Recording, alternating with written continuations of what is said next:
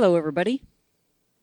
It's been several years now since that Sunday night when I got a call. It's a call from my dad, and I could tell at once something was terribly wrong. In just a few sentences, he told me that Mom was in the hospital, she'd just been diagnosed with lung cancer, and she was still alive for the moment. I don't know exactly how my face looked when I was getting this call, but I can only imagine.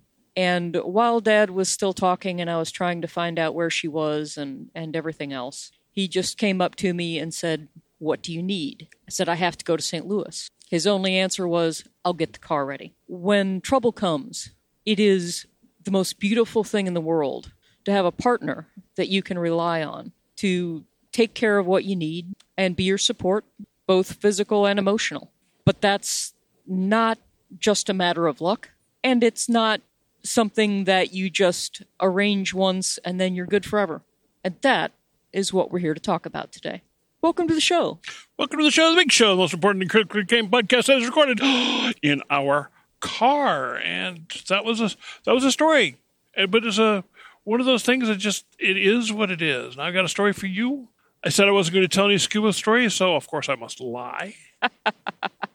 I was in Vortex, down in the actual cave part, down from the opening into the ground, in the rumble of the roaring underground river. That is an underground cave in Florida.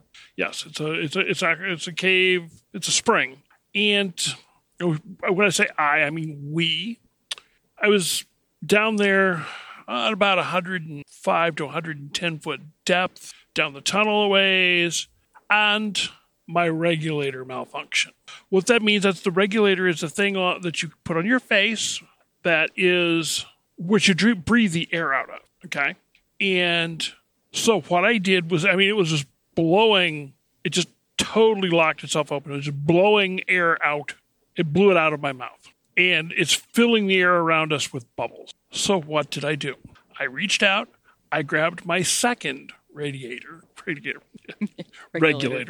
I grabbed my second regulator, I put it in my mouth. And since we're in an overhead environment, we're diving with no side mount, so we have multiple tanks. And I put it in my mouth, and I reach over, and I calmly shut the air off in the malfunctioning tank. At the same time, I feel her hand on my calf. And I know that were I to look back or reach back, her spare regulator would appear in my hand. I stone cold know this because I have absolute trust in her ability to not only be where she's supposed to be, which is within reach if trouble happens, but that she's going to do it. And I didn't turn around. But how much you want to bet that regulator was right there ready to hand? And it was. When you have a malfunction of your life support system and you're in an overhead environment, you have one good option, and that is to leave. So I didn't have to signal. You have an air malfunction in an overhead environment. You leave. You simply go to the exit and then exit normally. And there was no worry. We had the training. We had the equipment. My backup air supply was fine. I had all the air I needed to get out of the cave, and even then some. Because that's preparedness when you're cave diving. That is prepping. That is just one of the reasons, we're so fanatical on our diving prep is because we're pretty fanatical on all the rest of our preps too. But that's also knowing your partner, and that's also knowing that you could depend on your partner to not panic in a life-threatening situation. We get that isn't everybody's partner. We get that not everybody is set up to be in a life and death situation deep in a cave filled with water. This is not for everybody. This is some hardcore stuff. We get that. And there's nothing wrong with somebody who's not into that sort of thing. My point, though, is we know our limits. We know that we're going to be there for the other person. And this isn't an accident that we know that. And we know, to be fair, what we cannot count on the other person to do. Absolutely. For example, a couple of years ago, she hiked across the Grand Canyon. Here's what I could do for her. Here's what I almost every bit of this did for her, with the one exception. And I probably would do something different now, because you live and you learn. I helped her by getting a very, very comfortable bag. I helped her by getting outstanding footwear, although we did learn a lesson. And I helped her by having the right technical clothing. I helped her by helping her get plenty of experience. I would have helped her if it had been 2021 by making sure she had a satellite phone. I would have helped her in any way that I could, but I couldn't make the hike. I couldn't do it.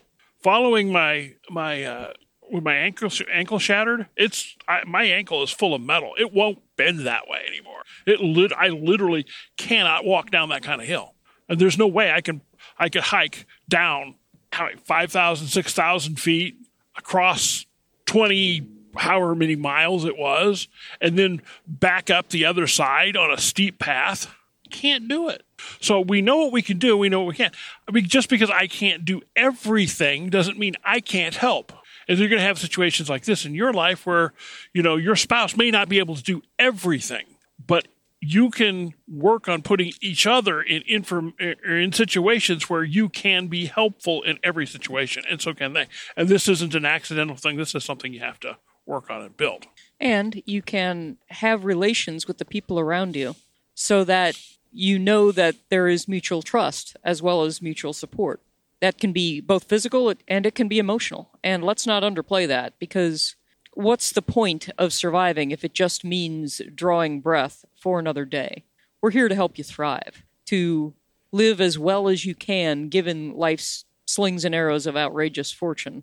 And a whole lot of living well is being as emotionally well and psychologically well as you can in trying situations. And supportive relationships with people in your world are a big part of that. But they're not luck, and they don't just happen. They're things you work on. They're not static things. This is one thing I think a lot of people make a mistake. You're either getting better or you're getting worse. I heard that in an interview with a guy who's a running back for a major college.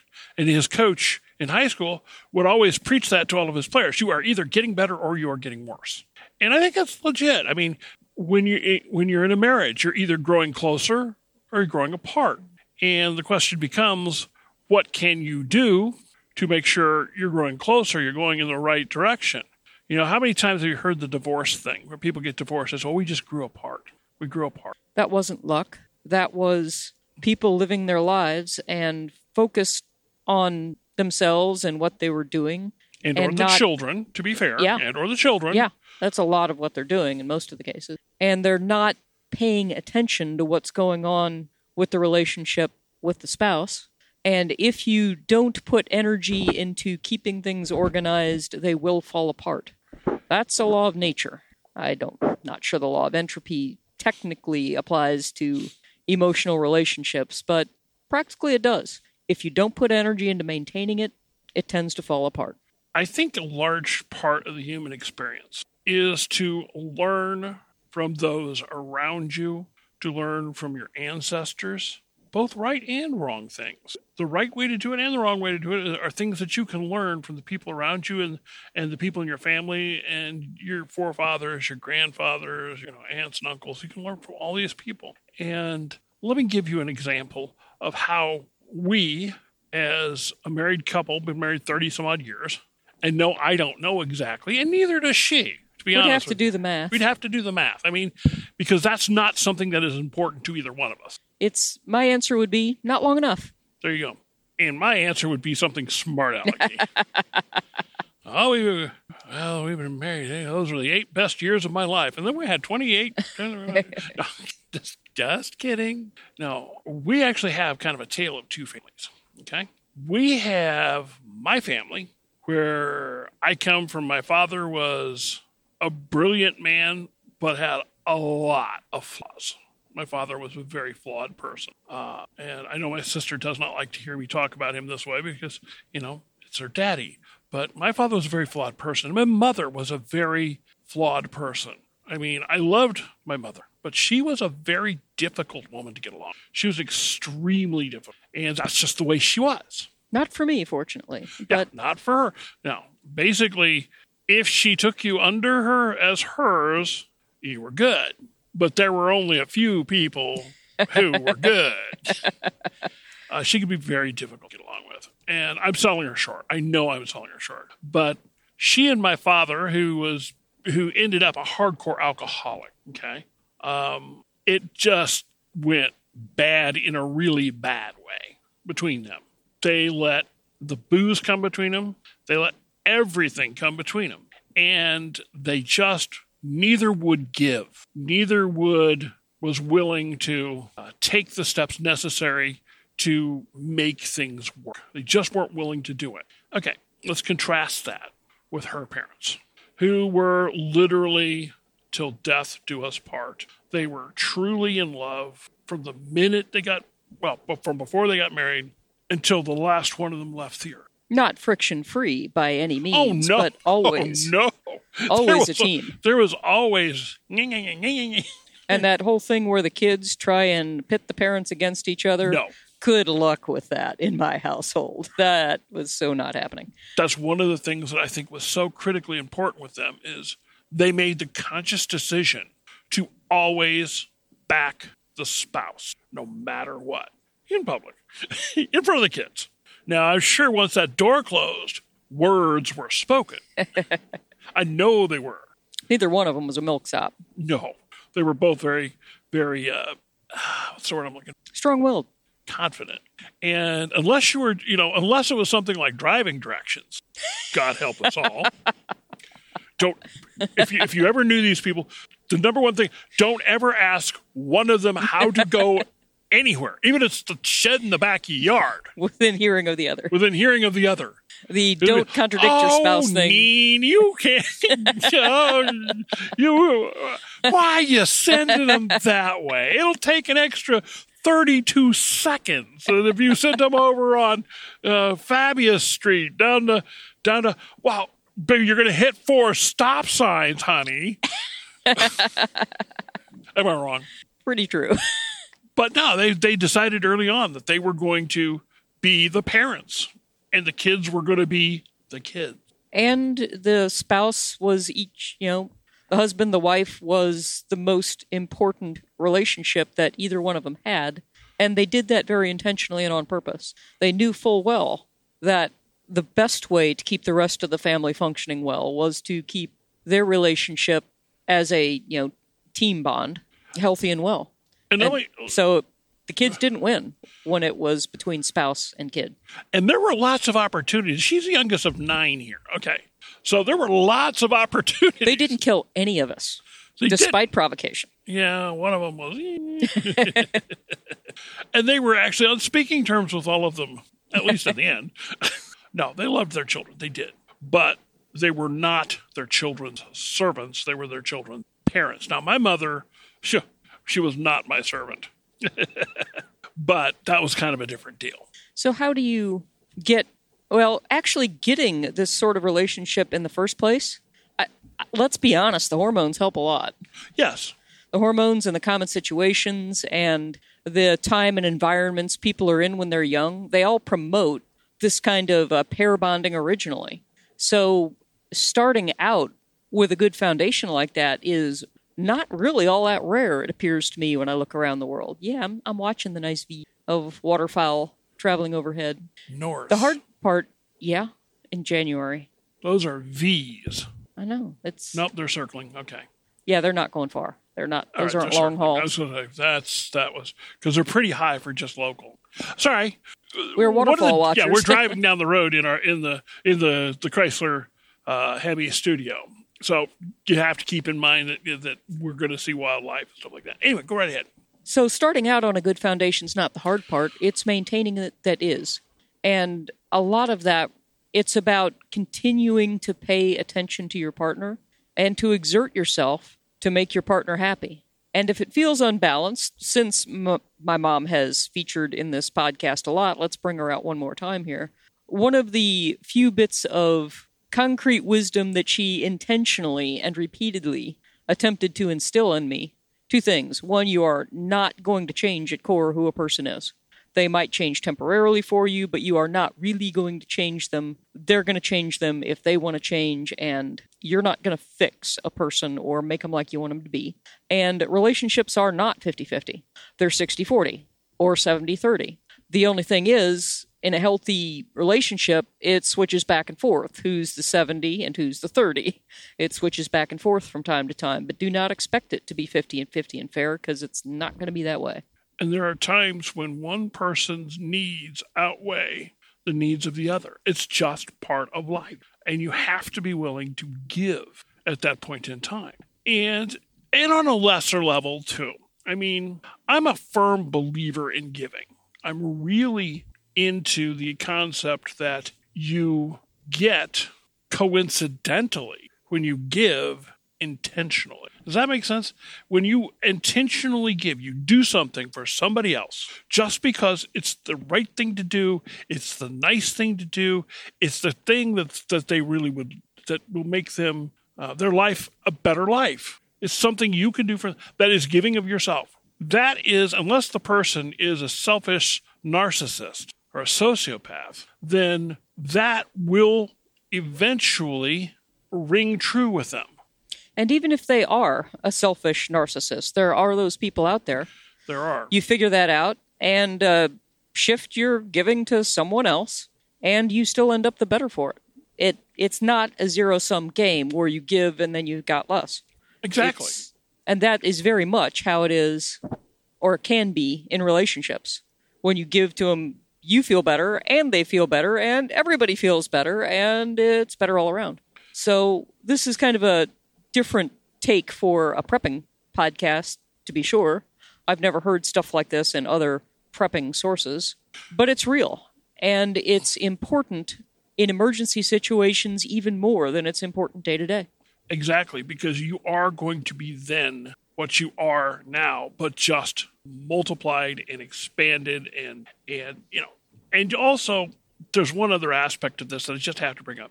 Some people do not do well under stress. Some people are going to crack, and you know they're going to crack. This needs to be prepped for ahead of time. You need to find a way that they are not put in the situation where when they crack, it's going to cause a major disaster. And if you can, you do what you can to prep, especially to avoid particular people's soft spots. Everybody's got soft spots. Everybody has soft spots. If something is liable to make somebody that you care about tip off the deep end more than anything else, see what you can do to reduce the risk of that thing or help them learn to deal with that thing. Exactly. Brittle steel can be reforged, and people's weaknesses can, if not be fixed, they can be adapted to. Thank you. I was looking for the word there. I could. For example, you have a person that just doesn't have the ability to go on a big long hike. Well, okay, how are you going to deal with that if it comes to a situation where you have to bug out? Do they have the ability to ride a bicycle? What can they do? And I'm talking about a physical thing here. You have a person who has a mental issue. And I'm not talking about really seriously degrading mental issue, but something like, say, claustrophobia. Okay? So if you're planning to hide in a small room in the basement and with a person who has claustrophobia, this is probably not going to be very successful. I know, for example, if your person has claustrophobia, I've had a lot of times where I talk about scuba diving with people, and so I couldn't do that. I'm claustrophobic. And it just makes me stop and think, okay, the problem is the person, they may not want to dive, which is fine. But a lot of these people say, I'd love to do that, but I'm claustrophobic. And I just am baffled by, okay, well, what does claustrophobia have to do with scuba diving? Absolutely nothing. If it was reasonable, wide it wouldn't open. be a phobia. Yeah, I mean, I don't know. The first time I jumped off of a dive boat and looked down, and I could see agoraphobia than and I could see below me 40, 50, 60, 70 feet. I could watch the reef fishes just playing and rolling around in the surge that far below me because the water is crystal clear. It's just like looking at the air. There's nothing claustrophobic about it. But yet the person doesn't realize that because they haven't been shown. They haven't been exposed to it. Now, yes, diving in a cave, you don't do that if you're claustrophobic. Just don't. In fact, probably just better Lots not of full better stop. others. It's probably not a good prepping places. It's one of our prepping weaknesses is we do some stuff like that. But that's not something I would recommend for preppers. First of all, it's very expensive, difficult to do, training, blah, blah, blah, blah, blah. Anyway, setting that aside, if you're in the open ocean, the world opens up in front of you. There's nothing to be claustrophobic. But I don't know, probably 20 times I've heard people say, I'm claustrophobic and dive. And well, what they mean is they're afraid to not have enough air. Which that's a totally separate different question. thing. Yeah. If one special aspect of this that is particularly relevant to preppers, and I've seen it come up in a lot of different discussions, if you think that personal safety is really important and think that includes firearms for protection, and frankly, we both have firearms for protection. We do. And we both, shoot paper targets with them really do. frequently, so, It's kind of fun. However, if the people in your life are very much opposed to that, particularly if they are afraid of guns, it is doing nobody a service to force a weapon on somebody who is afraid of it and hates it and doesn't want it. That is not a form of personal protection. That is a worse disaster waiting to happen. There are other means of self-protection. They may not be, they aren't as good in some respects, but they have the advantage of when push comes to shove, the person you care about is going to be more willing to use them and is not going to be so terrified that they do stupid with them. And that is a huge deal. So either you find a nice, comfortable way to reduce their fears and get them more comfortable without stressing them the heck out, or you find a different approach because you really can't remake the other person in the image of what you want them to be. As an aside, if you are a guy and if the person who doesn't like or is afraid of guns, you're a spouse or significant other, and you want, if I could just get her to shoot, I think she'd like it, or if I could just get her so she wouldn't be afraid, take her to the range, all that kind of stuff. I hear what you're saying, but don't you dare teach her how to shoot if she's afraid. You find a good female shooter, somebody you trust and is safe. Or if you don't know anybody, trust anybody, you go to the range and you say, look, I need an instructor, but I need a female instructor. Because the last thing any woman who's afraid of guns wants to hear is mansplaining. Oh. Dude, I mean, you will... Game over. Game over. You'll lose it. You'll take an opportunity and turn it into a complete disaster.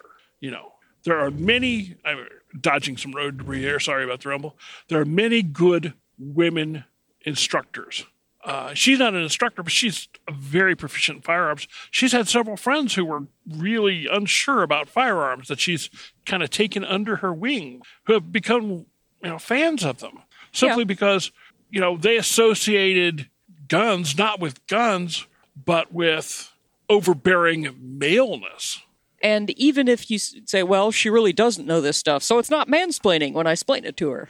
Sure. Too bad. It certainly feels like it. It feels like this is wrong. I shouldn't be here. I'm in the subordinate position. There's nothing about the situation that makes me comfortable. Just no. And it'll find other ways to express itself, like the fear of the noise or the kick, if you want to call it that. Some of the firearms I shoot have almost none. The point is, it's never going to be an effective defense strategy for that person unless that person decides they're going to be willing to learn it and do it. And they're not just feeling forced into giving it a try because they've been badgered into it. It's just not a good situation to put firearms in the hands of somebody who is afraid of them and hates them. I have a good friend. She's fairly physically unable to do much because of a health condition. She's very, very, very anti-firearm. She just is. She doesn't want anything to do with them. But she was concerned because she was in a neighborhood and there were several break-ins in her neighborhood. We were chatting about it over the internet, and I said, well, Shell, there's many things you can do that do not involve guns. Let's talk about a few of them. And I started going, okay, you can first of all get pepper spray. Get the really big pepper spray. Get bear spray, if you will. you always keep your automobile keys next to you, so that if you hear a noise or something like that, you hit the panic key on your automobile, and that thing's going to start, it's going to wake up the whole neighborhood. That will generally run people off. They don't like to see that. You have it so that you can flick on the lights with your voice command. Flick on the outside lights with your voice command. Put in motion-sensitive light. I mean, there's all kinds of things you can do in a normal situation, which is what she was talking about. And I just explained to her all these different options. And you don't have to have a firearm. Now, obviously, I'm a big believer in firearms. Beans, bullets. Hello. And I have a lot of firearms, and I have a lot of ammunition, and I love to shoot. Shooting is something I do for fun and for protection. But I realize not everybody does. And they still deserve respect and protection, the opportunity to defend themselves, even if they don't want to use a gun to do it. And yeah, I can see some of my audience cringing when I say this. But as long as they don't try to take my guns away from me, that's where I stop being so nice about it. But that's working within the realities of the people you care about and associate with. By the way, we've been talking about family a lot. Please understand, at least the way I look at this, even though I have a big family and I care a lot about my family, this does not have to be anything about blood relations. Oh, yeah, this may be the people you have chosen to associate with rather than people that you happen to share blood with. So, yeah, not everybody has good family situations, as I was blessed with. But there's a whole lot of people out there in the world, and there are people you can connect with if you are of a mind to and desire to. Oh, sweetie, don't be bald eagle eating roadkill, but he's pretty close to the road. Yeah, well, he'll figure it out. I hope. I just don't want him flying off into the traffic. That's dangerous. Why am I worried about that bald eagle? It will fly away or it will not. I mean, they're no longer endangered, at least. Not around here, they're not. My goodness. Okay, anyway. So that's the basic deal. Relationships are important. Being trustworthy and being able to trust the people that you associate with are both really important. Recognizing each other's strengths and weaknesses and respecting each other's strengths and weaknesses. And realize that none of this is carved in stone. I'm a physiologist by trade, and if I've said it once, I've said it 300 times. We always remodel, and we remodel in response to recent stresses. You lift weights, you get stronger and better able to lift weights. You show care and attention to your partner, you improve the strength of the partner bond. So where you are now is not where you're stuck if you don't like it. So it's something to think about and perhaps something to work on.